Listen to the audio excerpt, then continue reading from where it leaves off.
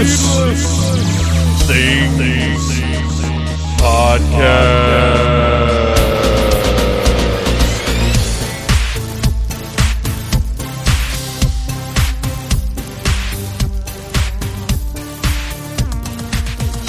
Hey, Phantomaniacs, welcome to the newest episode of the Needless Things Podcast, where we talk about toys, movies, music, and all manner of pop culture dorkery. I am your host, Dave, and I am taking a brief break from playing Resident Evil 2 to record the intro for this week's episode of the Needless Things Podcast, which is the promised second part of the Kirk Thatcher interview that was started way back in August of last year, episode 225. If you go listen to that, I talked to the absolutely lovely, incredible, gorgeous, talented, unparalleled Kirk Thatcher on episode 225. So go back and listen to that one first, and then come back and listen to Part 2, which was recorded live at DragonCon. Now, I understand I'm a little bit behind on posting the DragonCon panels.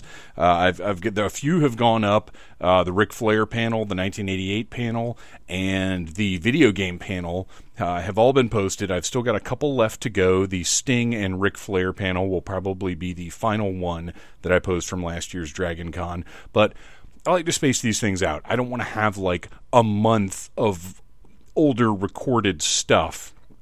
Not that it's in any way inferior, obviously, as today's absolutely incredible live panel with the gonzo Kirk Thatcher will prove.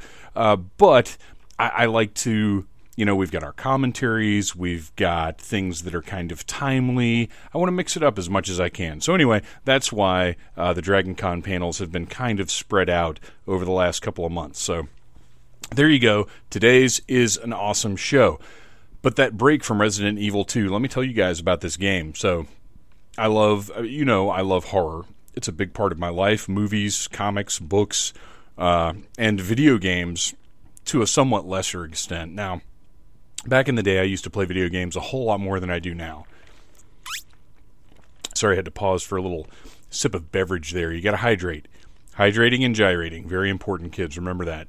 Which, by the way, speaking of, you need to go and check out Troublemaker, a film by Jason C. Wilson. If you Google that, you will find everything you need to know. I'll talk about that a little more on a future episode.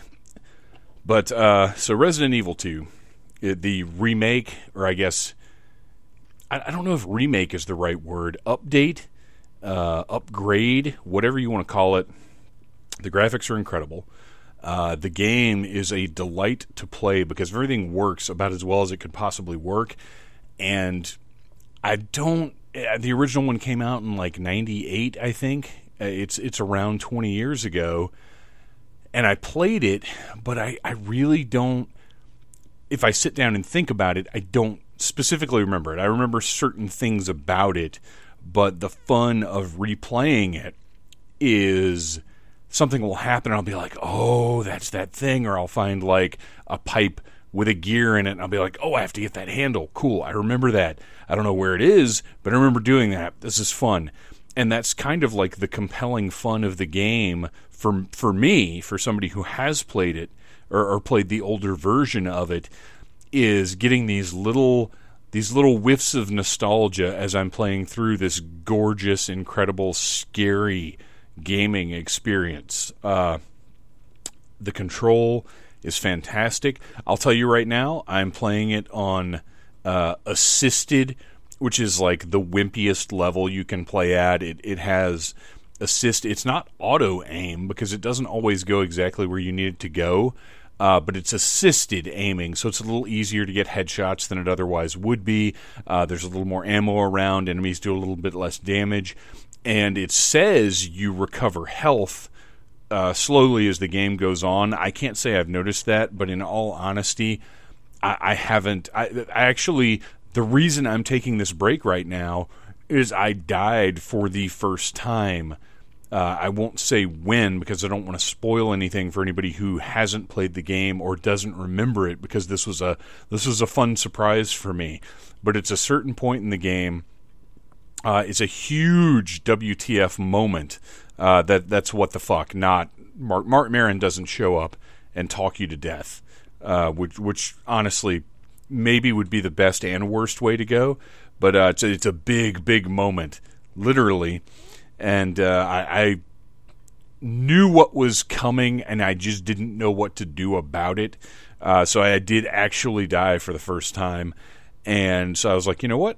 Let's take a little break. Let's get caught up on The Gifted, which, by the way, still the best X-Men show on or best X-Men adaptation, really, of any kind.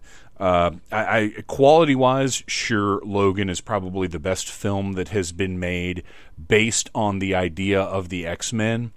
But adaptation-wise, as far as carrying forward the ideas from Marvel's X-Men comics, The Gifted is it. I love it, and I've said it before on the show.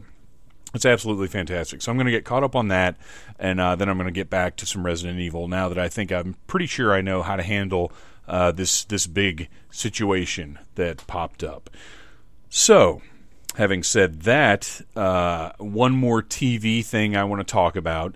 If you're following me on Instagram, as you know, I like to say Phantom Troublemaker because it's kind of funny, but I am actually fully Phantom Troublemaker on Instagram. But if you're following me on Instagram, you're following me on Facebook as just Dave West, then you know I watched Silence of the Lambs the other night and was kind of re-enchanted all over again, because it's one of those movies that I watched so many times that I got to the point where it wasn't special anymore. It's probably been a decade since I watched that movie. Watched it again the other night and was blown away all over again, and decided that I needed to try and revisit Hannibal, the television show, with Mads Mikkelsen as Hannibal, and what's his name? Hugh Dancy, is that right? Is Will as the investigator, and the incredible Lawrence Fishburne as Jack.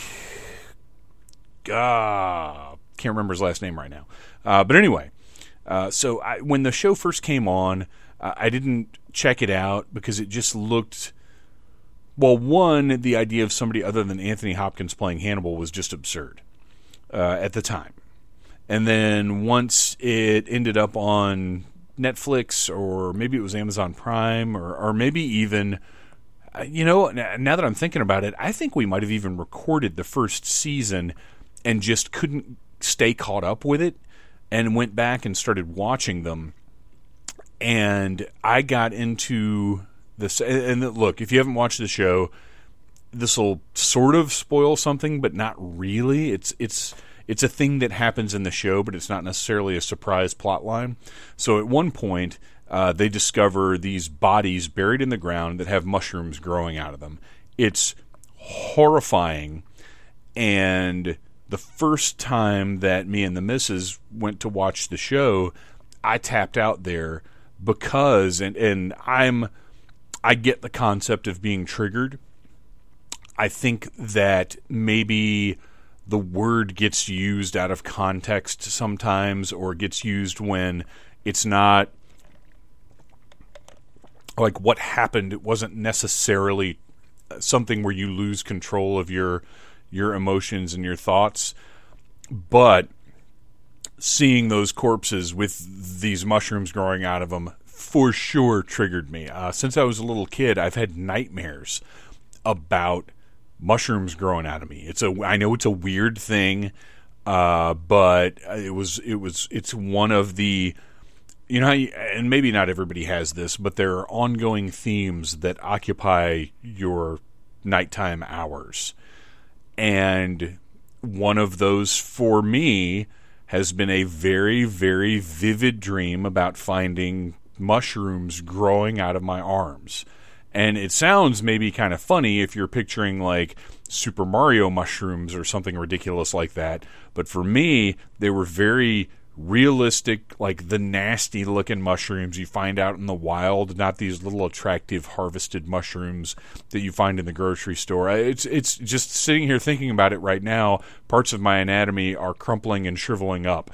And it's one of those deep bass things, and seeing that that first time, it was too much. I was like, I'm not watching this show.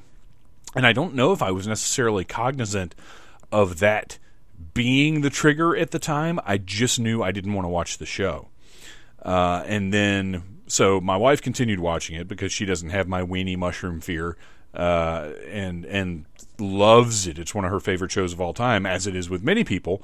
And for myself, I love Brian Fuller, and I've been wanting to get back to it. And only once I saw Silence of the Lambs again, I was like, man, I want more of Hannibal Lecter. I want more of this story.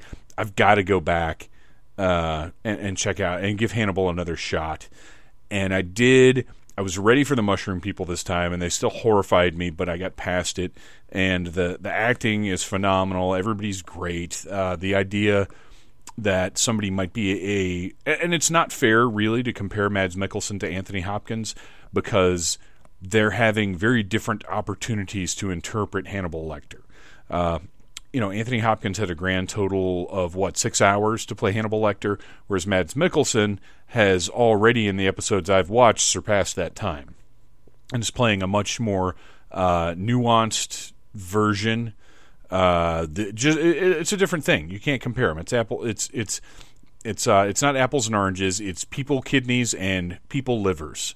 You can't compare those two things, as any culinary expert could tell you. So anyway, loving Hannibal. I'm 7 or 8 episodes in right now on Amazon Prime, and it's just fantastic.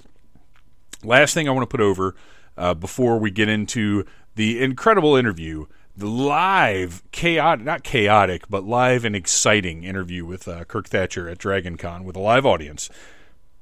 I want to talk to you about pals at Theme Park Alchemy, making incredible candles, not based on theme park rides, inspired by your favorite theme park rides. Go check out themeparkalchemy.com. They will make your house and your life smell better. So go check that out. And now it is time. And you know what? It occurs to me just now, a Kirk Thatcher candle would not be a bad idea. That guy smelled delightful. Right now, I wish he was sitting right here next to me, just so I could be soothed by his inherent wild and worldly aromas. But anyway, Kirk Thatcher, live from Dragon Con 2018. Enjoy.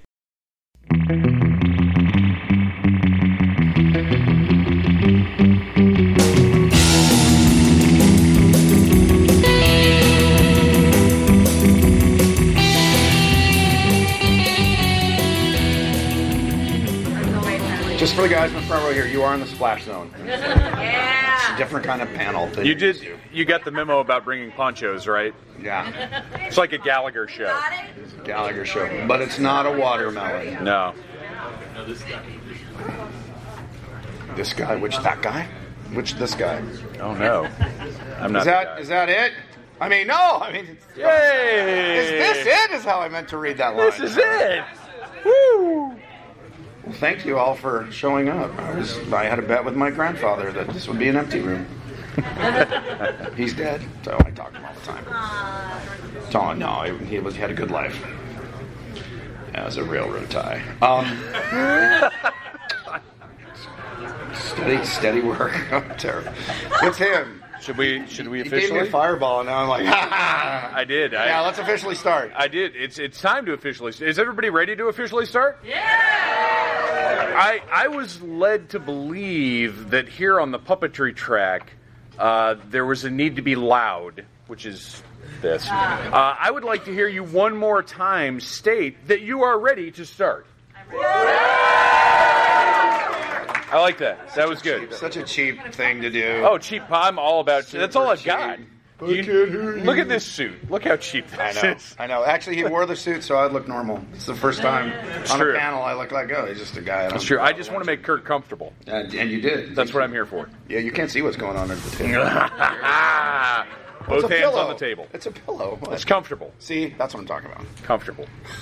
You're like, Ladies and gentlemen, welcome to the Kirk R. Thatcher panel at Dragon Con. wow, my people.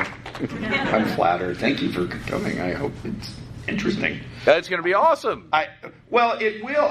I spent like a day cobbling all these photos and weird videos from my career, and then it's not working. The tech's not working. So, I think you're going to get to see that picture of me, and I think 4 behind-the-scenes pictures of Turkey Hollow. And the one thing you're going to see, which is kind of fun, is later on we're talking about the Muppet Hollywood Bowl O2 shows, and you see a little video clip from the O2 show. Yeah. A Doctor Who clip, so... Which we only found out about, yesterday, I think? That we were going to be able to show it? Because they asked for it, yeah. They asked for it 3 days ago, and I said, let me ask Disney. And they said, sure. So, and of course, that came through. Everything else I spent my own time on doesn't come through. Will the internet help? I don't. I don't know if you guys... I don't know if you guys are familiar with Disney, but sure is not a word that often enters into their vocabulary. I pretty much nah, it's not going to happen. And they're like, yeah, why not? I was like, wow. Okay. So I think we should start with the beginning, right? We'll just start with the beginning. We're not going to get the pictures, I believe. I mean, unless Ryan yells, I got him! So you tell us. But if there's anything, because we've spoken before on the Needless Things podcast. All right, thank you. Oh, that was you! That was me! But if there's anything that I've learned, it's that painting verbal pictures is something that you're very capable of. So regardless of our AV content, this crowd is going to be amazed. All right, close your eyes. Come with me and you'll visualize. That's terrible, right? All right, so you guys are puppet enthusiasts, I believe? Yep. Yes. Okay, so we were talking beforehand, mainly about Muppet stuff, because before Muppets, technically the puppets I worked on were just a couple on Jedi and Gremlins. And I'm happy to talk about that when we go to Q&A, but we're going to pretty much focus on when I met Jim Henson on, which is 1986 to now, so was that 30 years. And I met him, the thing I really wanted to show you was the 2 sculpts I did. If you go to my Instagram, it's Kirk Thatcher on Instagram, you can see there's a chameleon and a cockroach character I designed, and they're little maquettes about this big, and I showed them to Jim Henson. Wow, I just got 60 new Instagram followers. And you don't have to follow me, you just look at it. And I showed these to him, and he hired me about a week later, so that's what I want to show, but we're not going to see it. So imagine, if you will, a realistic, weird cockroach. And yeah, you can't do that. It's pretty specific. So I met Jim, and he called about a week later, and my mom answered the phone and heard this funny voice. She's like, hey, hi, there's Kirk there. She's like, oh, it's, she thought some friend of mine was doing Kermit or something, so she played along. Was like, oh, yes, I'll get him right away. And so that was pretty funny. I'm like, Mom, it's Jim Henson. She thought, oh, I thought that was one of your friends doing a funny voice. That's one of my favorite stories about Frank and Jim, is that they both didn't think they did voices. Jim only does 3 voices. He's got, Jim Henson, Kermit the Frog, kind of Ernie, but more excited. And he has Rolf the dog, down here, which is also, 2 or 3 other characters. And Link Hogthrob, kind of the idiot. That's the only 3 voices he really did. But as kids, we had no idea. No, I know. But so he kind of was right. He didn't do voices. But Frank Oz, who, if you ever met or heard Frank talk, he talks like this, and he's got that voice. That's how he talks. And he's like, he didn't do I found out from either Jim or Frank, he said, Frank didn't do voices for 8 years. He did right hands and all this because he thought, I can't do a funny voice. It just goes to show you you're never self-aware. So what you think you might not be good at, you actually might be. So ask your friends, but not direct family. Well, it depends on your family. Some people's family like, you suck. But yeah, ask people from high school on. And then if they go, no, you're really good, you do great voices, then probably believe them and go for it, whatever it is. Okay, thanks. That's my inspirational speech. Solid. Follow your dreams. So I met Jim and started designing with him on a show that never got made. It was a kids' entertainment thing about these aliens flying around the Earth in a weird spaceship-like balloon. And I designed 3 or 4 aliens, and he was trying to sell it as an educational show that would teach kids about geography and different cultures around the world. Like in this culture, they eat crickets, or they get married when they're 5, or whatever it was. But not judgmental. It was just sort of to open kids' minds. Not everything is the way it is where you live. Right. And so again, very progressive and very Jim. I'm going to teach the world how to love each other. And it didn't sell. I don't even know who they pitched it to. Yeah, that didn't sell in America. What a surprise. It's not a political comment. It's a political comment. And then I started working. I moved to New York, and he wanted me to go work on the Jim Henson Hour, which was two halves. How many people have seen any or part of it? If you saw The Storyteller, you saw part of it. And the first half was Muppet stuff. So I designed a bunch of characters that became Muppets and only lasted with that show. The only one who lasted, I think, longer at that batch was Clifford.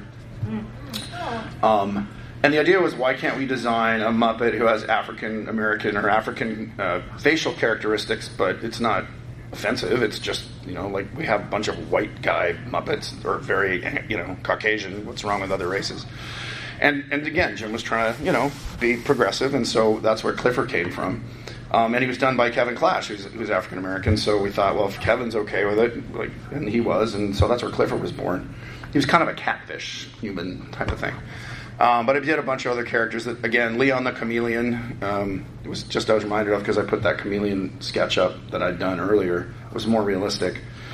So I did a bunch of designs and was an idea guy. That was the great thing about Jim. He would just sit with me, like you and I are sitting, but we were probably facing each other more. And he'd go, okay, so we need to come up with an opening for the show.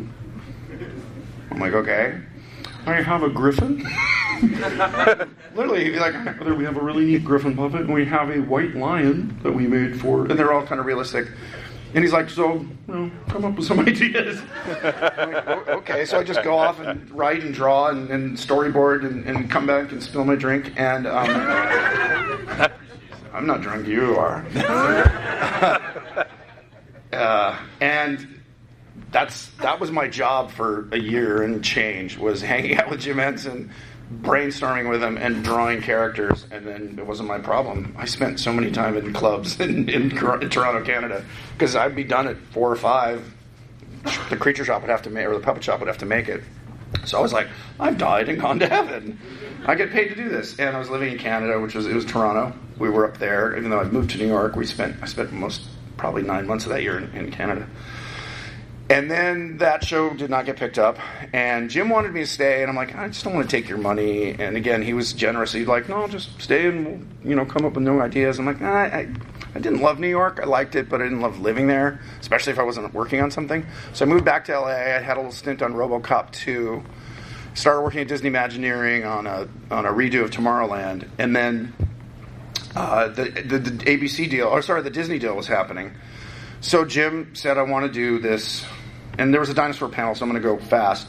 I want to do a show about dinosaurs and dinosaur thinking, so I started designing dinosaurs with him. And our last meeting, we had 2 meetings in New York, and my last meeting was on a Friday, and he passed away on a Monday night. So it was that fast. And people were like, what did he have? I'm like, I saw him on Friday. We had a 2.5-hour meeting, and he sounded as good as you and I do right now. So that was really shocking for, obviously not me, it's for the entire world. But that was the last project we worked on. And it developed at ABC, and it ran for 4 seasons. And on the last season of Dinosaurs, I started writing on Muppet Treasure Island. Well, what we do, again, the Henson Company maintained sort of the process that Jim had started, which was we'd all come together. And when I say we all, it was Jerry Jewell, who was the head writer on the Muppet Show, and won a bunch of Emmys for that. And he's the first person Jim Henson hired as the Muppets was Jerry Jewell, and he was initially a builder, performer, and writer, but he became head writer on the Muppet Show, and that's kind of what his title was. He was the writer. So it would be Jerry Jewell, Bill Prady, who went on to graduate to create The Big Bang Theory. He was part of the team, Michael Frith, and a few other creatives, and we'd brainstorm. And so, again, after Jim had passed away, and we want to do a movie. So they'd done Christmas Carol, which was successful. And I liked it, but I thought it was way too sweet and charming. I thought the Muppets were kind of anarchic and funny and crazy. So I was pitching, let's do Mad Max. Let's do, they're like, well, we want to, it's good to do classic literature. So I said, well, like a pirate movie. It's funny, because Pirates of the Caribbean blew my mind when I was a kid. So I loved pirate movies because of that ride. So I said, let's do a pirate movie with fighting skeletons and all this stuff that ended up being in the Pirates of the Caribbean movie. And they said, well, okay, but, it's got to be based on something. I said, well, Treasure Island. So I researched it. Treasure Island had been done 13 times when we started writing Muppet Treasure Island. So I said, well, let's do a crazy, it's the Muppets. Nobody's going to be like, that was unrealistic. The pig princess would not have lived in an island because they were on the Tortugas, and that means turtle. No, we didn't have that. So I found that out working on that movie. Tortuga is turtle or tortoise. So we started writing this. I said it started like Treasure Island, the Robert Louis Stevenson book, and by the second half it became a Bob Hope, Bing Crosby road picture, and ended as a Ray Harryhausen Sinbad movie with giant tiki idols chasing him down to the beach and fighting. It had the wild boars, and so Jerry and I would work together. I would lay on his couch. I went up to him. He lived in Mendocino, which is like a little slice of heaven. It's the redwoods meet the ocean. And a beautiful house on the coast. So we'd sit in his office, and I rented an apartment or a little house like up the road. So every day I'd go drive to his house, I'd lay on the couch, and we'd just talk about the movie. And it was his computer, so he would write. And that's sign language for writing on a computer. This would be on your phone. Just make sure you're paying attention. He knows what I'm talking about. You're probably a much better thumb typist than QWERTY up, right? Not really. I'm not really that good. Good at any typing. I actually like typing on the keyboard better. Really? You are a unicorn. It's more accurate, isn't it? Yeah. All right. Well, good for you. Thanks for ruining my anecdote. So we would write, and we did the first draft, which was this bananas thing, and they liked it, and Disney at the time, Jeffrey Katzenberg liked it, but they wanted to bring in kind of a script doctor type, a guy named James V. Hart. He was a lovely fellow. We never actually worked with him, but he took the script and he made it more like the book. So all the Banana Pants stuff in there, the Cabin Fever and Polly Lobster and the Clueless Morgan, all that crazy Mr. Bimbo was all my contribution to the weirdness. So if you see a Muppet thing and it's weird or really silly, that's me, probably. Well, from Jim Henson Hour on. And so we made the movie, and with amazing casting. I really fought for Billy Connolly to be Billy Bones, because I was a huge fan of his humor. If you don't know who he is, a Scottish comic. Who, what was funny was I was such a fan, I would do an impression of him when we were reading the script. You do read-throughs. You do it with the cast. You do it just to pitch it to the executives. So I'd read it like Billy Connolly. I'd do it like that, because that's how he talks. And so some of the puppeteers, because he wasn't really big in the United States, when Billy was hired in England, we was about a month away from filming, Billy came in to do the read-through. We cast him, and I was really excited and happy. And so he read it like him, and one of the puppeteers came up to me, one of the main guys, he said, "He sounds just like you." Made me laugh. I said, "No, I sound, yeah." But I won some battles in that with my silliness, because I just think the Muppets, the core should be silly, nice to each other and loving, but that's kind of baked into their character. So I was always fighting for, let's be, my term is Banana Pants, just really silly.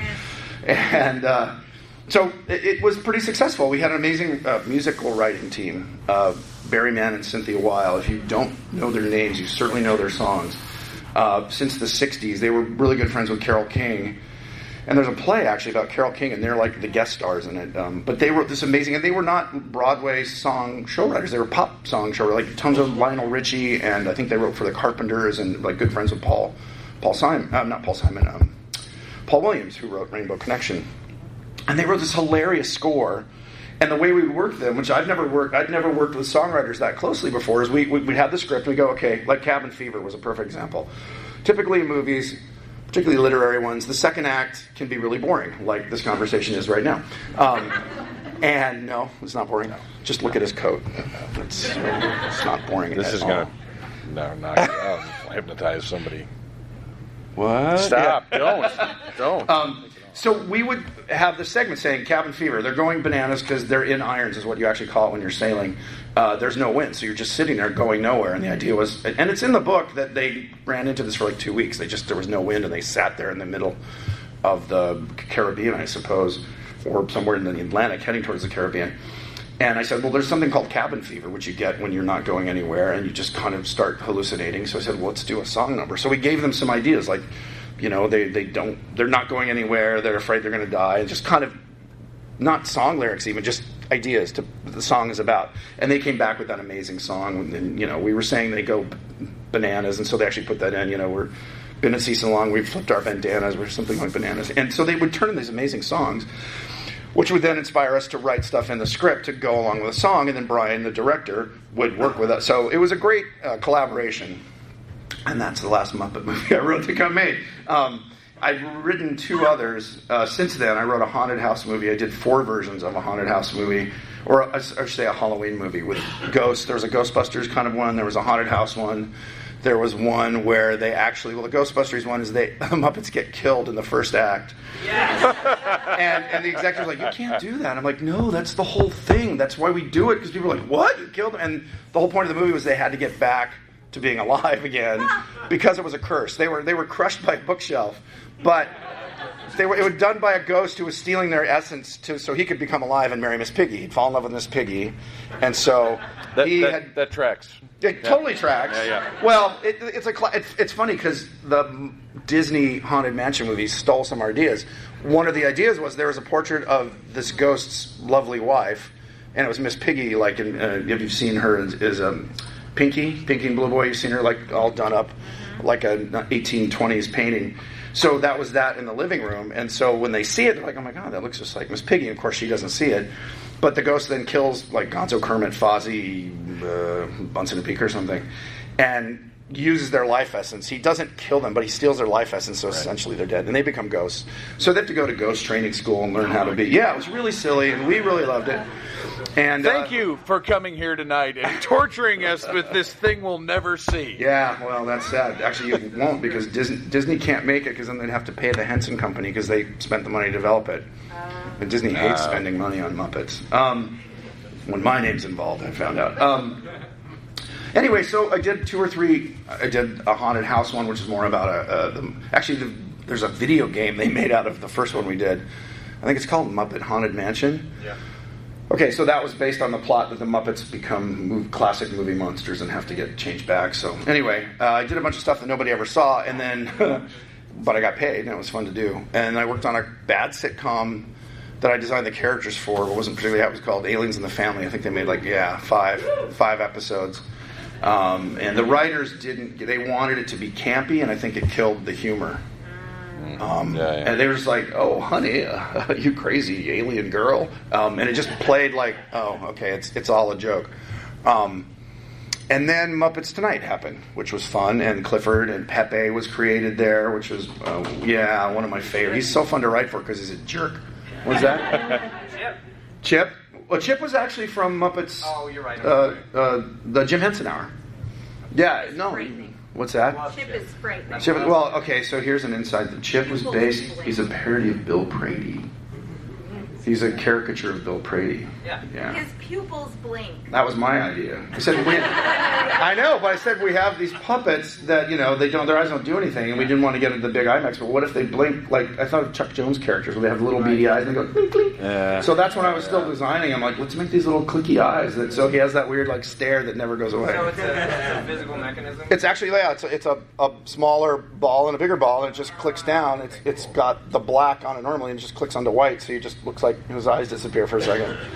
That's not creepy. I don't know why you guys think that's creepy. I'm just kind of giving you the briefer timeline. The Muppets Tonight, which was fun.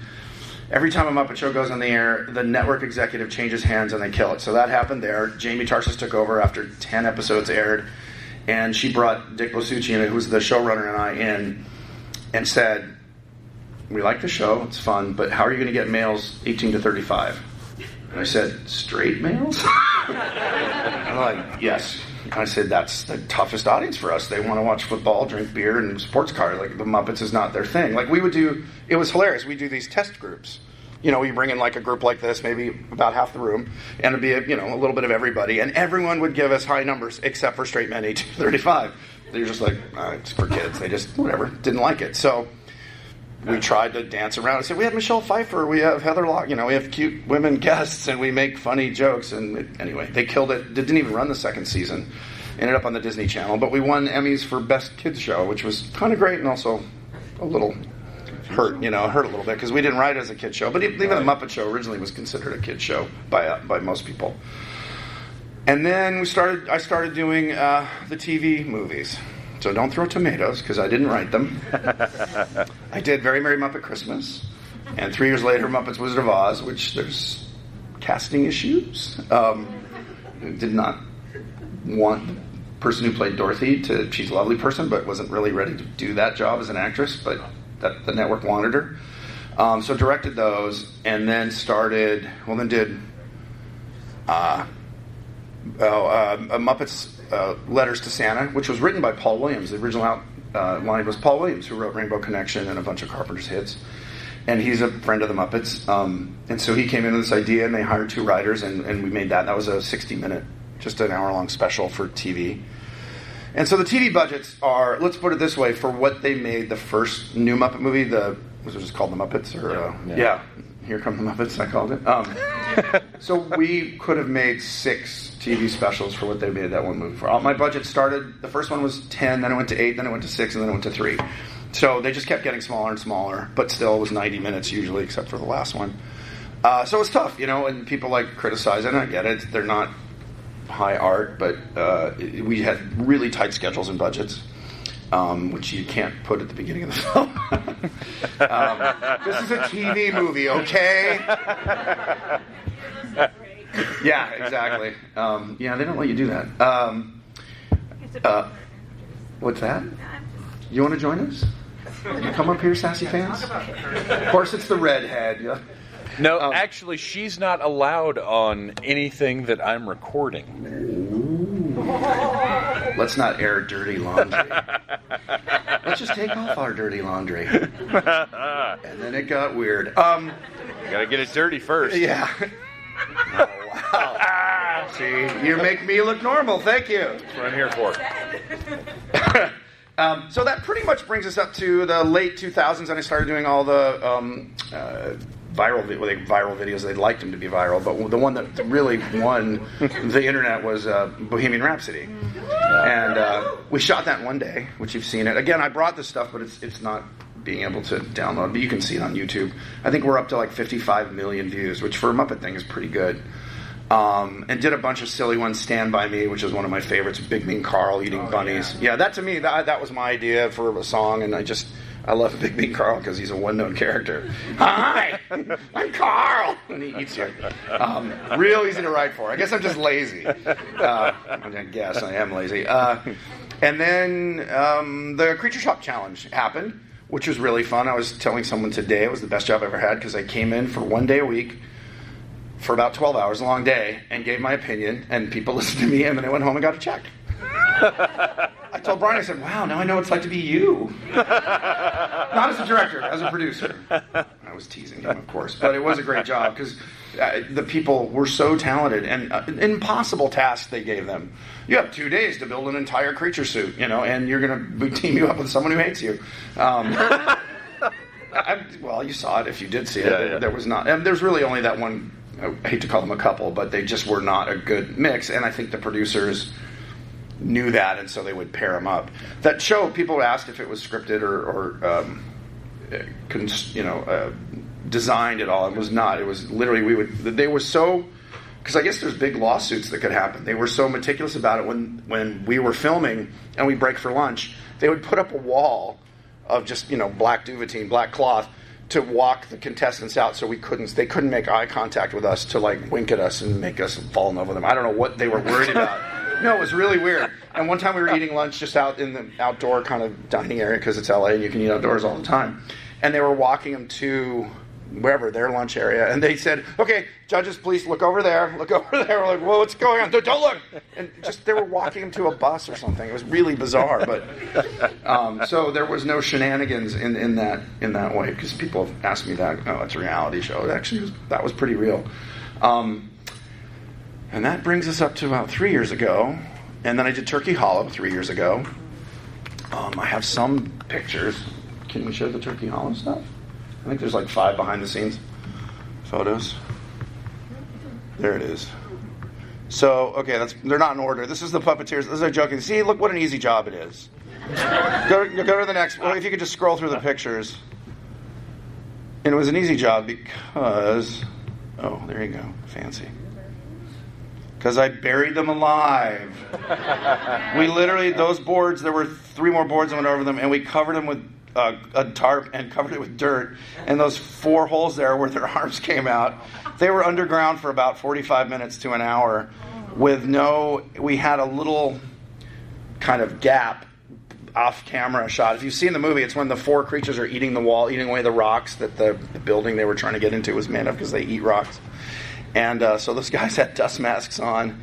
That's a wider shot, and I think that's it. I don't think there's a shot because the video clip, and there's Mary Steenburgen and I with the creatures. If you hadn't seen it, so that was based on an outline that Jim had written in 1967 or 68 with Jerry Jewell to do a hour-long TV special, and it was the first time they were going to use creatures made of fur with glass eyes. So it was like dark. It wasn't like bright green and yellow and like Sesame Street. It was going to be more realistic. So we took that idea and made them kind of contemporary Creature Shop realistic, not 1968 Muppets realistic.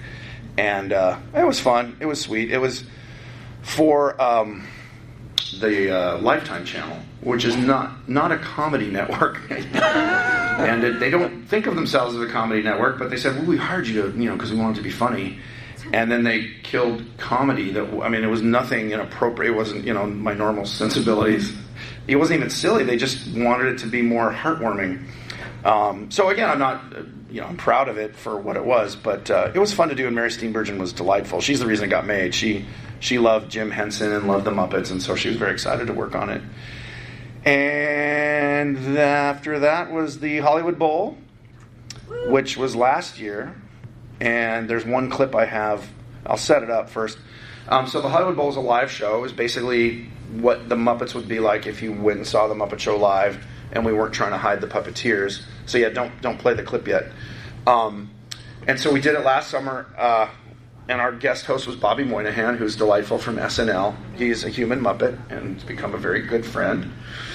And it got great reviews. In fact, I was told we did a Friday, Saturday, and Sunday show. By Saturday afternoon, Debbie, who runs the Muppets at Disney, had gotten 2 or 3 calls from the O2, Radio City Music Hall, and some other big venue about when can we get this show. So, which was great and really heartwarming. The thing is, it's not this is the business side of things, which maybe you don't care about, but if you run a show for 3 nights that size with that big, when we went to London, we flew out 68 people.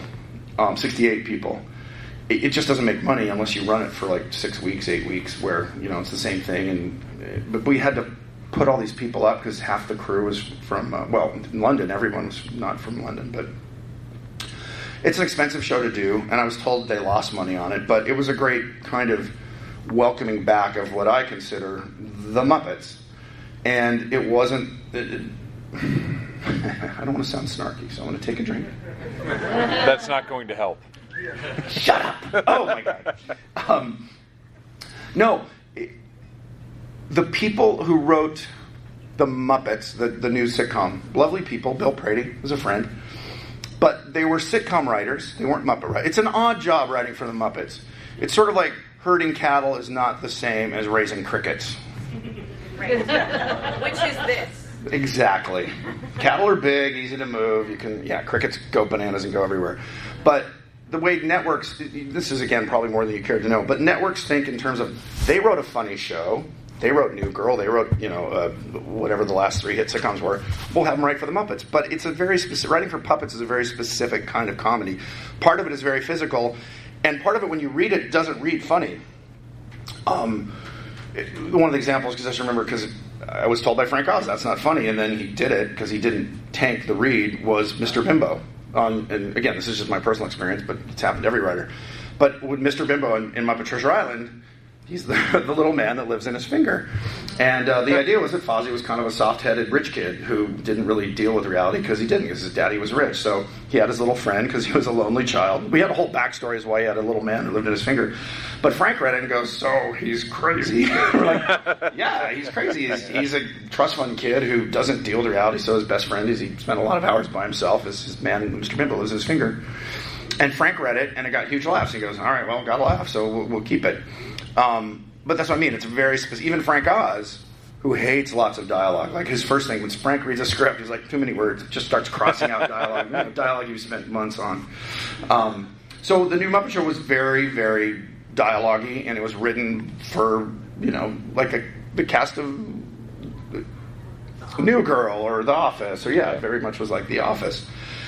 And that's not to say it wasn't funny. It just doesn't work with the Muppets, particularly what people were expecting. So what we did with the Hollywood Bowl show was to say, let's just go back. So it was Jim Lewis and I, who are the last two surviving Muppet writers who worked with Jim Henson. And two guys with this company, Soapbox, who does all our viral videos. They're great, small production company in LA. Andrew Williams, who's their vice president. I think, he's the vice president of like creative affairs, and he's a writer and a director also. And then Matthew Barnett, who's their kind of staff writer. So the four of us wrote it, and Jim and I kind of wrote Herd on it, and said we wanted to be like the Muppet Show, like really silly and kind of daffy and showing off the characters what they do well. And the audiences went nuts. Like, the Muppets are back. For every job I worked on, they say, the Muppets are back.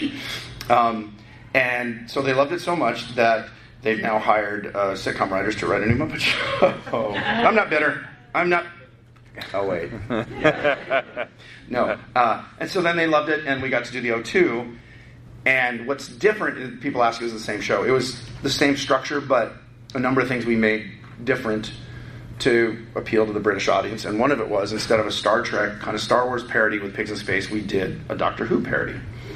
And Bo Brown, who runs the puppet, or one of the puppet track people on this, asked if we could show, I don't know who requested it, the clip of the Muppets. It was Bo. It was Bo. Yeah, it was okay, Bo. I thought it was Bo, but the regenerating into every iteration of Doctor Who. So that's the clip I have. I don't know if there's audio with it. There should be, but Do we want to bring the lights down a little bit before we run it? it's like a 30-second clip, so don't get too excited. We're gonna build it. We're gonna build this. Yes. Okay. In a time, in a world. 3, 2, 1. So that's Link as Link, and then he's in the regeneration chamber.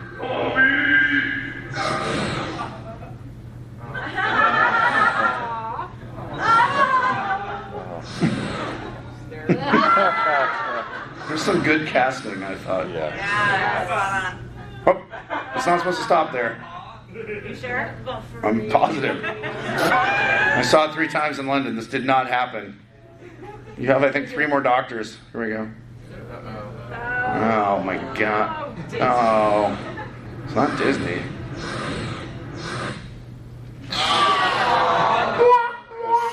This clip really likes Uncle Deadly. Yeah. Oh, no. Oh. No. Now you can add Mr. Piggy. Kick it. Just kick it. Wait for it. Wait for it.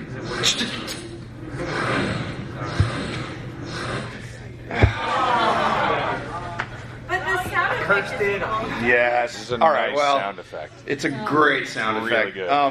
What it ends up is yes, Miss Piggy is the last one, because with the short hair, who's playing the new doctor, and she looks at herself and she goes like, "Oh, what's her first line?" The actual doctor, she's like, "Brilliant." That's it. So Miss Piggy goes, "Brilliant," and then disappears back on set, and so the puppet pops up with this new short wig, but it's Link. So Link is now the new doctor, and Piggy's there, and Piggy goes, "Oh, I like her," and then Strange Pork is like, "Which one of you wants to go out with me?" And then we end the show, or end the sketch. So it was silly, and it was a lot of fun, and we had 2 of the Doctor Who's on as part of the show. We had Dave Tennant and Peter Davidson. Yes, thank you. And they were great and had a blast. So that brings us up pretty much to now, and now we can talk about anything you want to ask, or we'll go to questions. I actually was wondering about design a little bit, Yeah. because you were talking about designing characters. But when you're coming up with that, obviously the physical reality of a puppet has to enter into it. So when you get a great idea, but then you start looking at it and you think, well, we have to actually make these eyes work. We have to make this mouth work. Like, how does that process go? Well, I learned from a guy who was talking about Jim Henson. When I started designing for him. Again, if I had these drawings, you could see something, but that wasn't snarky. I was just saying, for example. Jim said he would say that's a great design, but it's not a good puppet or good hand puppet. He said it's basically this dimension here. You can't really change. You can make it longer. You could have like an alligator. But if you draw something with a huge jaw, it just gets lost. So it was just the mechanics. It's like designing a car. You can't put the wheel wells too short. The wheels can't make a hard turn. So it's kind of, once you realize what the limitations are, or what the issues are, they're not necessarily limitations, you design accordingly. So the first year I was working with him, he would kind of, gently guide me and say, "That's great, but maybe make the jaw smaller or the eyes farther apart." So that's one thing for puppets and hand puppets in particular. Like creatures, you have a lot more leeway now. But what I always tried to do, and I think what Jim liked about my designs, was I put character in the design. You basically learn that in animation. If any of you have done animation design, like you always talk about the silhouette. Like the silhouette, you should read, oh, that's an angry penguin or a fat alligator, just in a black, literally like a cutout silhouette. So I tried to do the same thing with a puppet. It's not as animated, to, use an expression, but it's if he's an angry character or he's, characters from dinosaurs. I mean, the baby was kind of impish, so he had these big eyes and this little, kind of cute little mouth. He looked like me. Thank you. Really? I've not gotten that. Lou Albano I've gotten twice today. This is a wrestling heavy year. Yeah, crazy. So that's what I would always approach, is like, what is the character first, not what's the design. And I see a lot, and this is just me on a soapbox, a lot with ZBrush now, particular CG design. People go bananas on the details, and you can sculpt that, you can zoom in on the pores, and you see these amazing designs, but they're either incredibly busy, like I don't know where to look. It looks like one of the examples of the Transformers, the new Transformers movies. I mean, they're just so detailed, and it's amazing. And it's computer guys going, look what I can do, and it technically amazing, but you kind of get lost in it. You don't know who's who. They all look the same. Yeah, exactly. And Jim talked about that. He said one of the problems with Fraggle Rock, I mentioned earlier in the panel, I think on dinosaurs, was that their mistake was making them all the same, essentially, except like she's got yellow pom-poms and he's got red. So that was one of the things, because he had just finished kind of creating Fraggle Rock when I started with him. It was like 86, 87. And so we talked about colors, and that's why the dinosaurs, somebody asked today, why are they all different? I said, because you would be able to tell them apart even in a silhouette. Like, that's Robbie, that's Charlene, that's the dad, that's the mom. Specifically with puppets, those are the two things. What is the character? Because, like Pepe the Prawn, if you look at him... Yeah, King Prawn, okay. If you look at him, he's not angry, but he's got this pugnacious, this is the word I would use, lower lip. He looks like that. So he already looks like he's ready for a fight. And it's subtle, and he's got those beady eyes. So you already know a guy like he's... But then what's funny is you play against that. Like, he thinks he's a great lover, or he's an amazing artist. But he's, blessed with that face. So sometimes you play against type. You don't want every... If you kind of do it, what I like to say, too on the nose, then it gets boring. Or maybe you don't know. You asked. So does that answer your question in the design process? Yeah, well, and also, did you get to a point where elements that wouldn't necessarily work in a physical puppet just kind of didn't show up anymore? Like, you just sort of knew... Oh, as for me as a designer? Yeah. It was mainly the jaw thing and eye spacing were the two things. And then part of the design... Can you hear me? Is that... Okay. Part of the design process is live hands, like Bunsen and Beaker both have live hands, where it's a second performer, the Swedish Chef. Kermit, Gonzo, Piggy all have rod arms. You guys puppet track, assume you know what I mean. So that's part of it. Is it going to be live hand? Does it have to do like Bunsen, Beaker, or Chef? They're going to do a lot of hand gags. So it's really important for them to have live hands. Right. Piggy just basically minces around and goes like this, so she doesn't, she holds a feather bow or a glass of champagne. So she doesn't need that manipulability. Okay, just one more. Just gotta finish it and just say she can't move her hands a lot. So yeah, that's part of the process of and what's funny is it translates over into writing. I think all the arts have a core process. At least the way I approach them is you start rough and you refine and you refine and you refine. And that's with an idea for a movie or a book or a sculpture. You start sculpture and painting. I was trained as a painter originally. Yeah, I took Sunday classes with my dad's secretary, who was an oil painting teacher. I was not formally trained in anything except being an idiot. And I was self-taught by that. The biggest idiot I know. And Monty Python and Steve Martin. Yeah, those were my touchstones. And so the Muppets were kind of like... To me, the Muppets were Monty Python with puppetry. And that's how I've always felt. People like, oh, it's a kid show. I'm like, no, it's Monty Python was my favorite show when I was 10 to 14. Yeah. But it wasn't a kid's show. So that's how I always think of puppets, but particularly the Muppets. What the hell was I talking about? We started with design.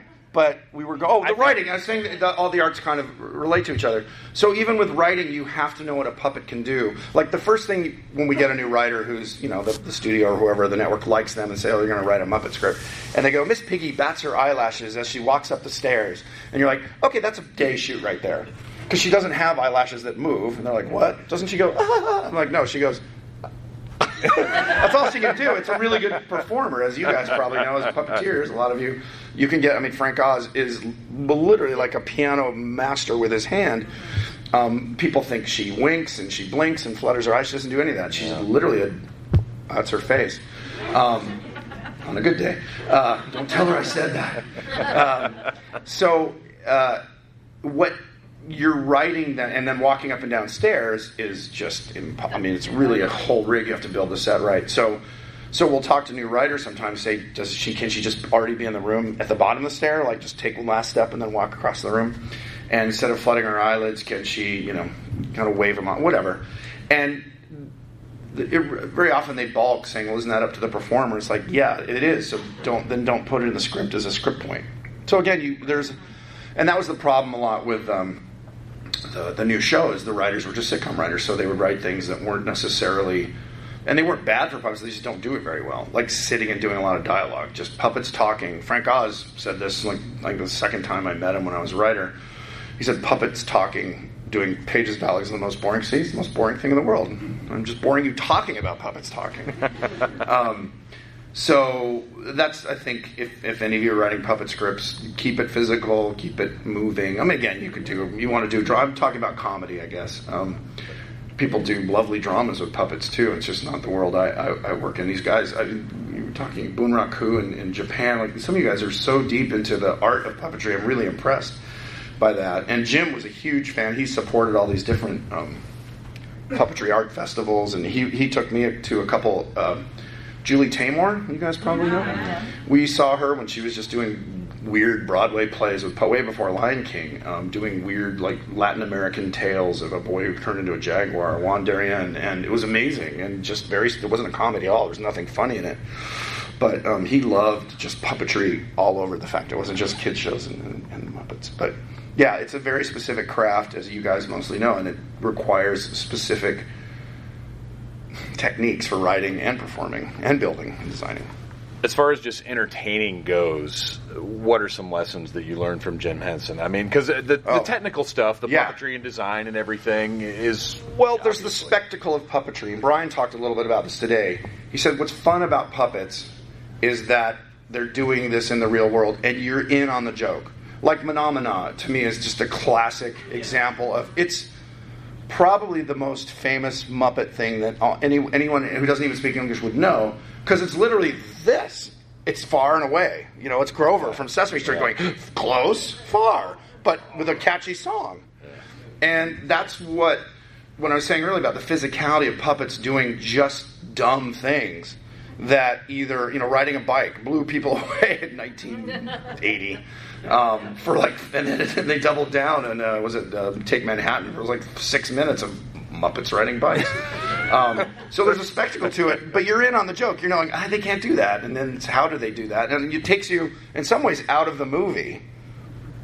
But I was told by a guy who works at Pixar, they call that fun and games. Just the joy of animation, the joy of a crazy chase scene, the joy of whatever. It has to feed the story and the plot, but it's the fun of the medium. In animation, it could be people blowing up and doing that with Muppets. It could be people being thrown across the room. Even dinosaurs, we would throw the baby across the room, or he'd bite tails, or Roy Hess with his tiny little arms. It's just funny because it looks funny, and it's not like we're not doing Ibsen plays. We're just doing. But again, you have to have that mindset. It isn't. And a friend of mine, David Silverman, is one of the main guys who made The Simpsons an animated series, and he would talk, because all those writers are sitcom, like dialogue writers, and they would just write basically radio plays. And so David, what he really brought to it, and I think gets some credit, but probably not as much, is he made it visually funny. Like Bart getting choked when his tongue's over here and his eyeballs are crossed over here and his head's bent like a U shape, going, that's David. It wasn't, and the writers didn't write that. Wow. So animation is very similar. There's a physicality to it, a visual aspect, and with the puppets you get the double whammy of people know that that's real. It's not CG. It's not, it's like magic on TV is not that interesting because you're like, well, yeah, it's on TV. You can make an elephant disappear. I can see Godzilla walk over the building. So magic works live. I mean, really to impress you. If I were here and suddenly he disappeared and, I lift up the table and you're like, that's amazing. But if we did it on TV, they're like, oh, you just stop tape or you whatever. He had a blue screen in front of him. So I think it's that part of the spectacle of puppetry that is inherent in the creation of it and why people laugh at things that aren't, again, on the page. Well, again, talking things I did, Muppet Treasure Island, when Billy Bones grabs Gonzo's nose, or Gonzo, what is it? He says, Jimmy, Jim, Jim, Jim, Jim, and grabs Gonzo's nose.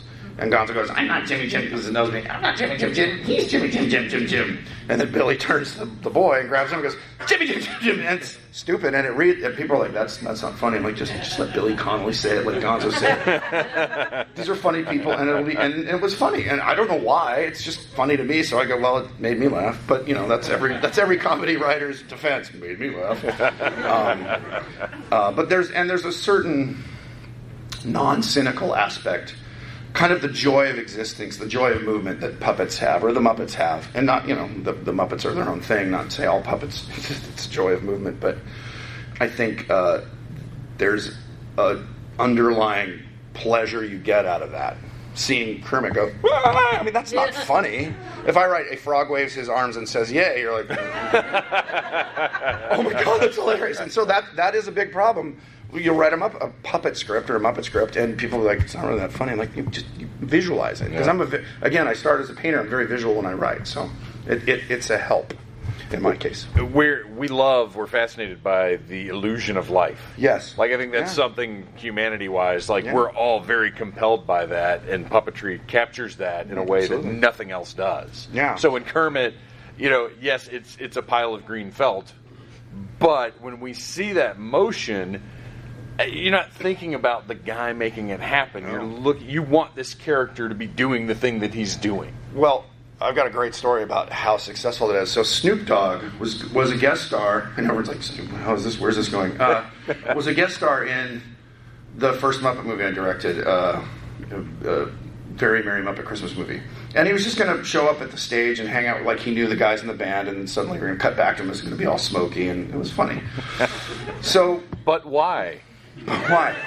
Well, because Snoop enjoys smoking. Anyway, it's legal now, so it's okay.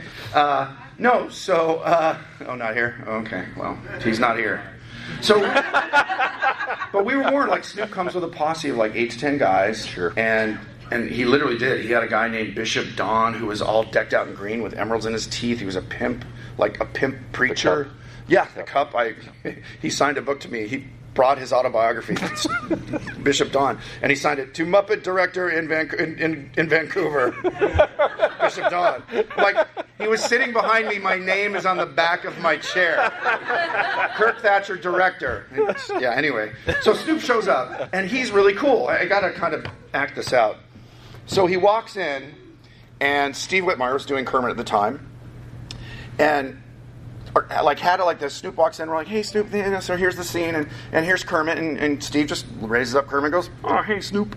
And Snoop walks in with his guys, and he's like, oh, hey, man, yeah, it's nice. He's very cool. Not egotistical, but just very laid back and cool.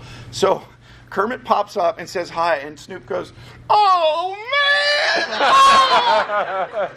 Kermit! Oh, dude! And he lost his shiz, as he would call it. He was literally 9 years old, and he said, I've been watching you since I was 9 years old, and he just was giggling and crying. He literally buckled. I'm not exaggerating. That's probably even not as strong. And it was so charming. And Steve Whitmire's standing right next to him. It's if I had Kermit right here and you started crying and wet your pants. I would, though. Yeah. I would. Well, and again, Kermit was iconic at this point. It was the year 2002. But the power of, like you said, a bag of felt with 2 ping pong balls on it because of the performance and the personality behind it. And Snoop was probably high as a kite, so he lost any filters he might have had. And we shot the scene, and it was great, and it was funny, and it was, again, like, the kids would just be like, oh, that's Smokey, because no one was ever smoking anything. And he was riffing with the band, and I don't know, there's some innuendo jokes about the use of certain herbs. And we shot it, but the main problem was, and then it got cut out, but people said, oh, it's because he was Snoop Dogg or the Muppets chickened out. It's like, no, the script was 120 pages and it was only supposed to be an 88-minute movie. So I had to cut 42 minutes out of it. And his scene was just a fun scene, so it had to go. But then we found out that he was producing porn under his own label. So we would have had to cut it anyway. Oh. Yeah. Anyway, so I don't understand why anybody would be particular about such a thing. I know. Well, nowadays, anything goes. But back then, in the old days, but to prove the point of the coolest person we've ever worked with, who you would not think would lose it over seeing Kermit, particularly with the performers standing right next to him. But it's so powerful. The other story that Jim told me was he was one of the first times he was on Carson, and he wasn't hiding behind the couch. He was sitting there, and he just had Kermit. He's like, "Oh, Johnny," and then Johnny would talk to him and laugh. And so they went to the commercial break, and the producer Freddie Cordova came over and said, "Jim, when you're doing Kermit, could you speak up a little bit?" And Jim's like, "Well, it's the same voice I'm using right now. I don't change my voice." He goes, "Yeah, but when Kermit's talking, for some reason the voice drops down." And Jim's like, "Well, okay, I'm not sure why, because I really am just like, I'm not doing a ventriloquist act. I'm just talking and like, oh, yeah, And so they came back from commercial and they start rolling, and Jim's like looking around saying, and he noticed that this is the old days of TV where the boom mic was on a little gimbal, and the boom operator just worked two pulleys, so he was booming Kermit. He was boom micing Jim's hand. So it went from like, well, that's right, Johnny, what does Kermit think?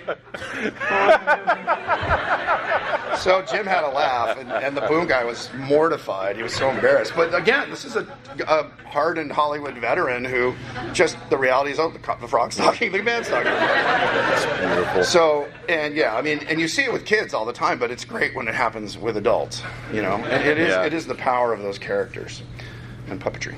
Well, to wrap up. What? I know. You're a man who... Well, that's debatable.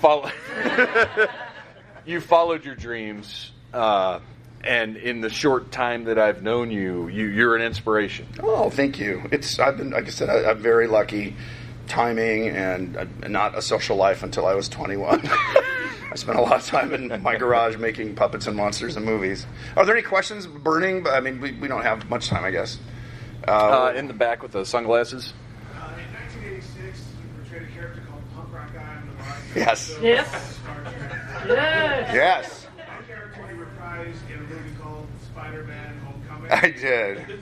How did that come about, and will Punk Rock Guy on the Rise be appearing in Spider-Man Far From Home? Or in a DC movie. I want to get in every universe. That's all because Kevin Feige, when I met him at Comic-Con 3 years ago, was introduced by a mutual friend, and I thought my friend was having me on because I went to the Marvel after party. It was a small event, maybe 30 people.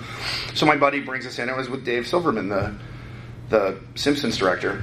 And he goes, "This is David Silverman, the director of Simpsons." Like, "Hey, Dave." And then he says, "This is Kirk Thatcher from the Muppets." And, like that. But Kevin Feige stands up, beelines right towards me. He goes, "Wait, are you the Kirk Thatcher?" And I was like, "Well, yeah. Well, I get, yeah." And he goes, "Wait, Kirk Thatcher from Star Trek 4 is the associate producer and wrote I Hate You and sang it?" And I'm like, "Yeah." And he puts out his hand and he goes, "You're the reason I got into the film business." And I'm like, so my friend is standing right there. I'm like, I'm literally thinking, where's the like? Come on, you're punking. I literally think I said, "You're punking me." And he was dead serious. He's like, "No, I was 13 years old. I saw Star Trek 4. I saw your name in the credits doing all this cool stuff." He said, "I want to do that. I want to be a producer." It was such a weird job. I was associate producer on it. But so it happened. That's the long version. It was Kevin. I was in a meeting pitching to direct a Marvel movie with them. And he said he was late for the meeting and had to leave early because he was catching a plane to New York. I said, "Oh, I'm going to New York on Friday." He goes, "Wait, you're going to be in New York this weekend?" I'm like, "Yeah." I said, "We're shooting the last few scenes of Spider-Man. You should be in the movie. You should be the punk. You're the punk on the street." And I'm like, "What?" He's like, "You talk to the producers." He's a classic guy who runs the studio. He's like, "Yeah, they'll make it happen." And he leaves. So I get a call the next day. I had to move my flight from Friday morning to Thursday night. And this all happened in 3 days. So the next day, the producer called me and said, well, we got a ticket for you. Oh, no, they didn't have a ticket for me. We have a time for you to show up on set Friday morning. It's 4:30 in the morning. So I literally flew in, got into JFK at like 12:30 at night, put my stuff in my hotel room, slept for 2 hours, showed up on set, and I brought my own clothes because it was basically like a homeless... The idea was it's a punk 35 years later who is now a homeless crazy person in New York with the boombox yelling at Spider-Man. So that was all because the head of the company got his wish and crammed me in a movie 3 days after he thought of it in the room. So yeah, I had a weird career. And I've made, I think, $700 off that little cameo. Yeah, and bought me a couple drinks tonight. And a nice hat. And a lovely hat, yeah. Oh, there was, you had a question. Yeah, I had a question. So, dinosaurs, and this may have been answered earlier, but I was in an earlier panel. Dinosaurs got ended and then got continued, right? No. Because just there ended. was the ending with, like, the world ending. Yeah, the snowfall. It didn't really, world didn't end, but the snowfall. Right. So, I guess what happened with a continuation ending, or what do you know about what happened? There's nothing happened. That was it. So, like, the world ended, and, like, all the power went out and stayed out. Right, and they were snowing outside, and Earl says, well, I've been around for millions of years, I'm sure. But and then they rewrote a few weeks later, right? Nope. Okay. Can you imagine that as a child? Oh my gosh, it's the Mandela effect. You couldn't handle the trauma. A lot of people are like, I made up a story in my mind, like that they got warm and they married mammals and lived on. You had a question.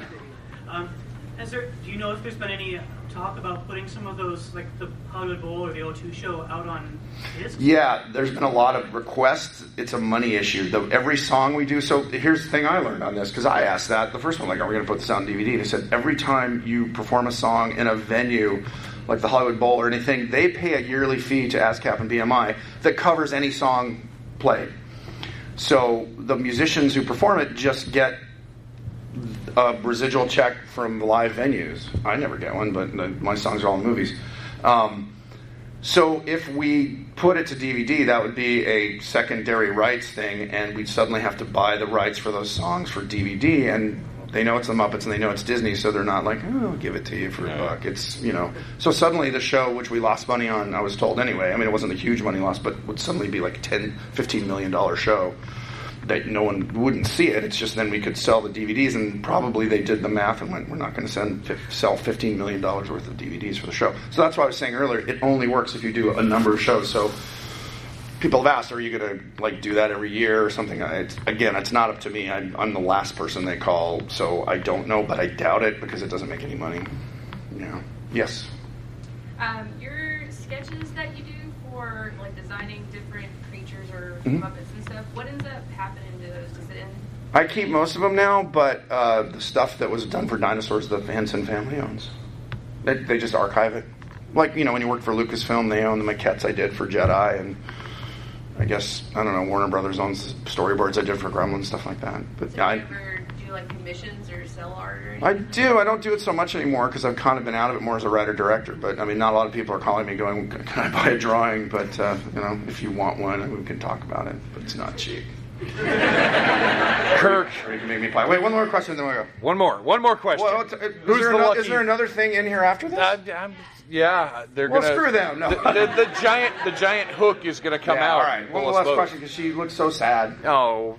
I was just wondering about all those. This better be a good question. From the movies that didn't get released. Oh, the outtakes. Yeah, the outtakes or like the Snoop Dogg, scenes and everything. Is there any way to sneak that online? Or... I would get so in trouble. Come buy me a bottle of bourbon and come over to my house and we can screen it on the DVD thing. But not Fireball. Don't give him Fireball. No, there's no. I mean, a lot of times it's because they screw up and swear, or it's not. A lot of them are just line flubs and they go, I messed up here. It's not hilarious, but the ones you see are the ones that we've approved or allowed to be shown. Usually at the end of on the DVDs, the extra material, special edition stuff. Yeah. No Snoop Dogg? I have that. I have Quentin Tarantino swearing a blue streak for his cameo, and we have to go. What does the R stand for? Oh. Really? And that's our show. Thank you. If you have burning questions, I'll stand outside and answer them for a couple minutes. Ladies and gentlemen, Kirk R. Thatcher! Thank you. You made me very proud and happy. I keep leaning towards the mic as though it's working. I find that amusing. You all know what the DragonCon app is. Go in the DragonCon app, give this panel 5 stars, and next year we can have guests big ballroom. almost as good as Kirk. Almost as good. But we'll never get anybody as good. Yeah. That was such an awesome time. It's funny. Obviously, I want every panel I do at DragonCon to be as good as it can possibly be, but it's almost hard when they're really good and really fun, and I get along well with whoever it is, because then there's sort of a like, man, how will it always be that good? Can it always be that good? And so far, fortunately, the answer has been yes. From Kane to Kirk Thatcher to Ric Flair and Sting to Ricky the Dragon Steamboat to Tim Clark. I've just been very lucky to William Stout. Just great times, wonderful, generous people, and it's the magic of DragonCon. So there you go. I hope you guys enjoyed the second part of the Kirk Thatcher panel. I will be contacting him soonish to see if he wants to come on and do another Skype conversation just to see what he's up to and maybe fill out some more stories. That guy, he warned me before the first episode we could just sit here and talk for 6 hours, and I'll tell you right now, that's fine by me. I have no problem with that. So hopefully we'll get another hour or so in sooner than later. And if you guys enjoyed this, let me know. Join the Needless Things Podcast Facebook group. Shoot me an email at phantomtroublemaker@gmail.com, or just shoot Dave West a message on Facebook. And also the Needless Things Facebook page. I never put that over because its Facebook has rendered it nigh unto useless. But, you know, what are you going to do? I'll tell you what I'm going to do is I'm going to walk around this recording studio desk, and I am going to sit down in the loud leather Phantom Zone chair and play some more Resident Evil. But I'll be thinking about you guys, because I love you guys. Thank you for listening to the Needless Things Podcast. You're the best. You can find the show on iTunes, Stitcher, Downcast, or in the ears of a Trader Vic's employee. Love you. Mean it. Uh-huh.